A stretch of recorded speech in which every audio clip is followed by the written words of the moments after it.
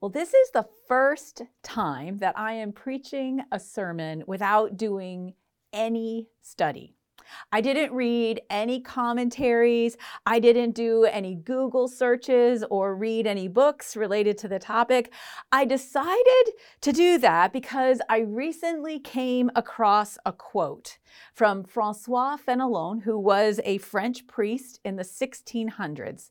And he warned in this quote, if we are not careful, the acquisition of knowledge will so occupy this life that we shall need another to put our acquired knowledge into practice. Well, that statement kind of hit me. It convicted me.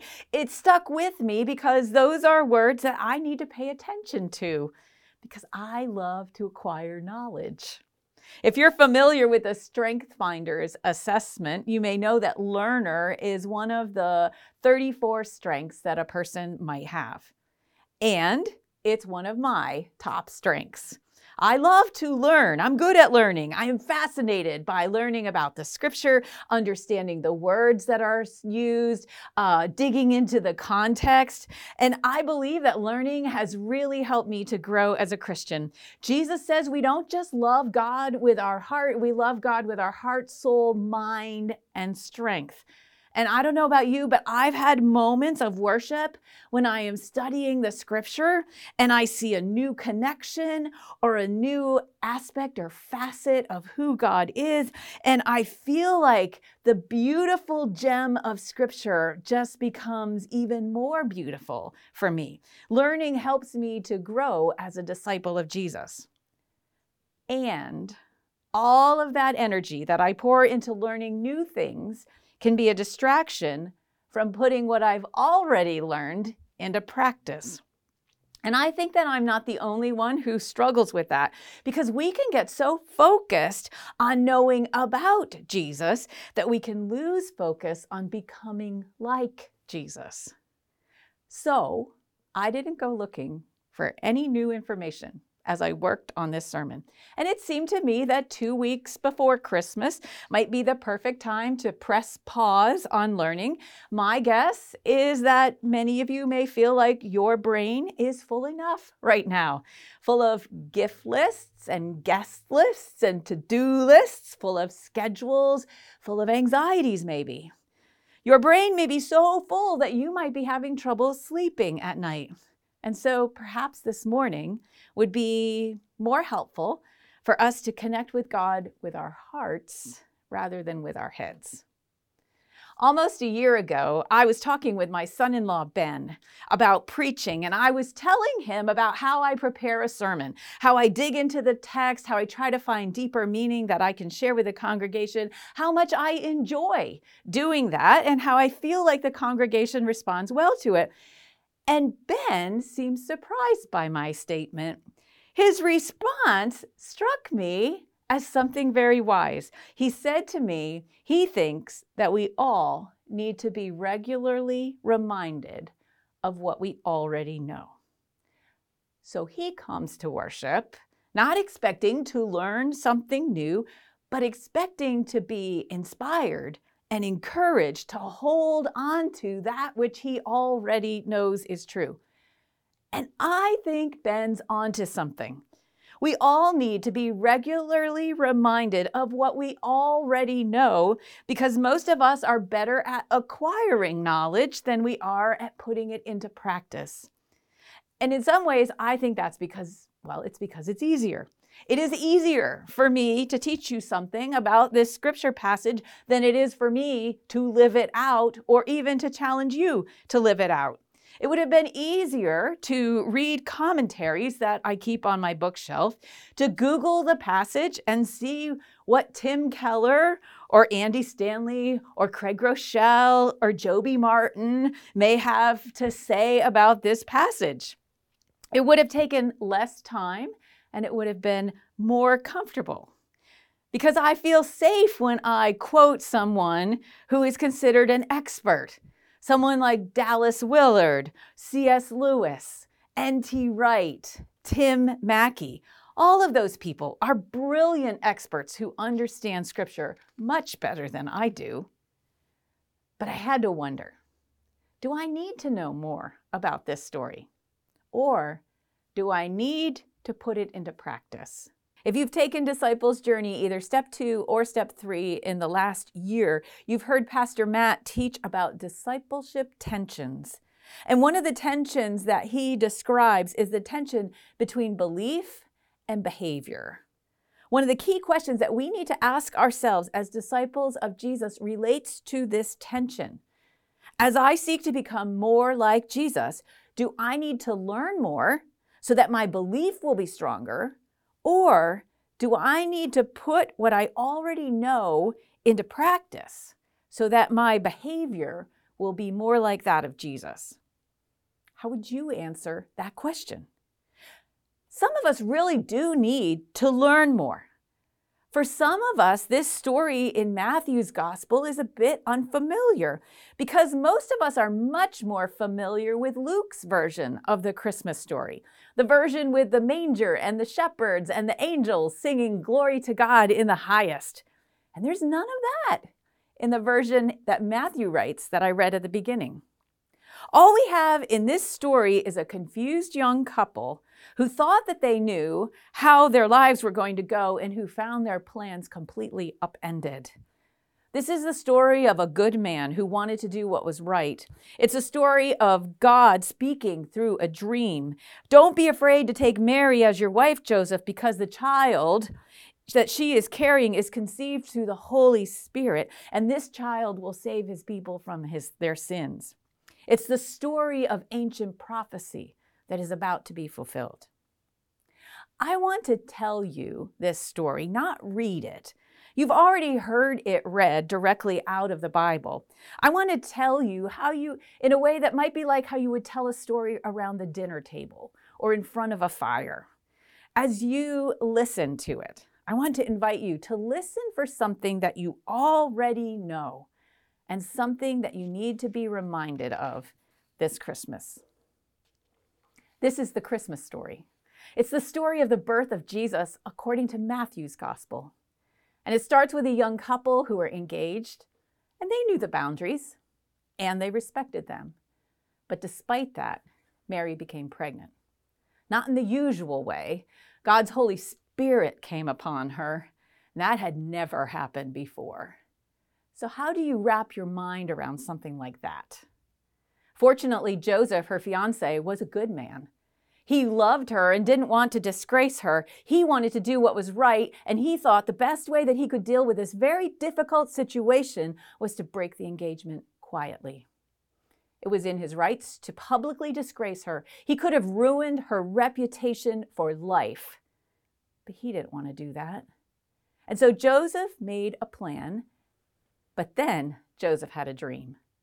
And the angel of the Lord was in the dream, and the angel had a message for Joseph.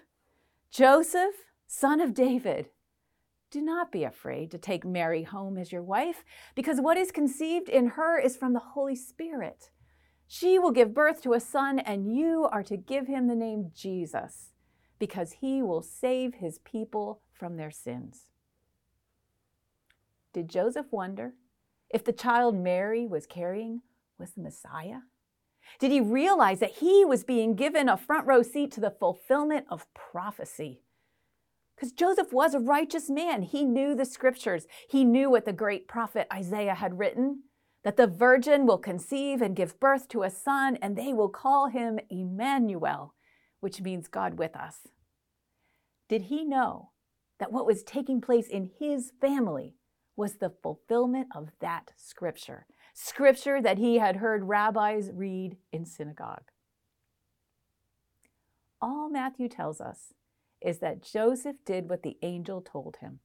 He didn't break the engagement. He took Mary as his wife, but he didn't claim his marital rights until the baby was born.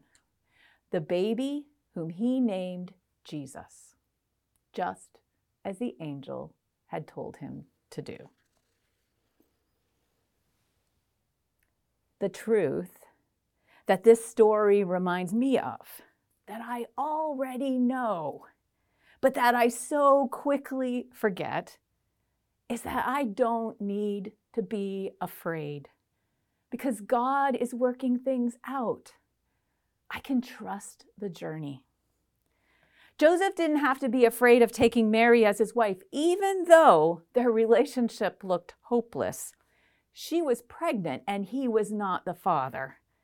I would have understood if he would have questioned the words of the angel, because the Holy Spirit had never fathered a child before. And if you look right before this story, Matthew gives us a long, long family tree. It starts with Abraham, the father of Isaac, Isaac, the father of Jacob, Jacob, the father of Judah and his brothers, and on and on and on. And look at the phrase that is repeated over and over again in this: the father of. A huge long list of Jesus's ancestors who were all born of natural descent. And the way children have always been born until Jesus. The first one who is born not of natural descent, nor of human decision, nor of a husband's will, but born of God. Jesus is not the natural descendant in Joseph's lineage. It does not say Joseph, the father of Jesus, right? It says Joseph, the husband of Mary, who was the mother of Jesus. It makes me wonder, was Joseph mocked by the other men in Nazareth? Was he accused of not being a real man who was able to stand up for his rights, his dignity, be the man of the house? But even more significantly, it makes me wonder, was Joseph heartbroken? Did his heart break because he realized that what he had dreamed of and planned for was not going to happen? He obediently took Mary as his wife, but notice the last verse in this passage. He did not consummate their marriage until she gave birth to a son. Surely that was not what Joseph had dreamed marriage would be like. And did his heart break for Mary, for all that she was facing? Don't be afraid, Joseph. God is working things out. Trust the journey. I forget that. Don't you? I get wrapped up in relationships that aren't working out the way that I expected they would or think that they should. I love Joseph's strength of character and compassion for Mary. He doesn't add to the stress that she must have already been experiencing being an unwed teenage girl who is about to become the mother of God's son. Joseph doesn't pull away from her. Instead, he draws closer. I know that often the most righteous thing that I can do in a relationship when it is stretched and challenged is not to pull away, but to come closer, to offer support, to walk alongside, to keep talking. But I forget that. This story reminds me that I don't have to be afraid when my relationships are breaking my heart, because God is working things out. I can trust the journey. In some ways, when you think about it, it is just such a simple thing that Joseph does in this story. Joseph got married, and Joseph named the baby Jesus. He assumed the role of husband and father. He did what so many men have done. He did what some of you are doing right now. He raised a family. He was an ordinary man. He wasn't rich. He wasn't powerful. He probably wasn't educated. He was from a small town. He didn't have any connections. And life wasn't easy for him. If you keep reading Matthew and you look ahead to chapter 2, you will see that this isn't the only dream that Joseph has. The angel came with another message that was very disturbing. The angel said, "Get up, take the child and his mother, and escape to Egypt. Stay there until I tell you, for Herod is going to search for the child to kill him." And so Joseph and Mary and a toddler became refugees. They flee their home in order to save their son's life. Don't be afraid, Joseph. God is working things out. Trust the journey. I don't think any of us are refugees. Few of us have ever had to flee our home to save our lives. And yet life isn't easy for most people today either. Maybe your heart breaks for people in Gaza and Israel and the Ukraine. Maybe your own struggles are breaking your heart and are feeling overwhelming. Maybe you feel stuck in the grind, trying to make a living, raise a family, make a difference. Maybe you wonder if anyone even sees what you are going through or what you are doing.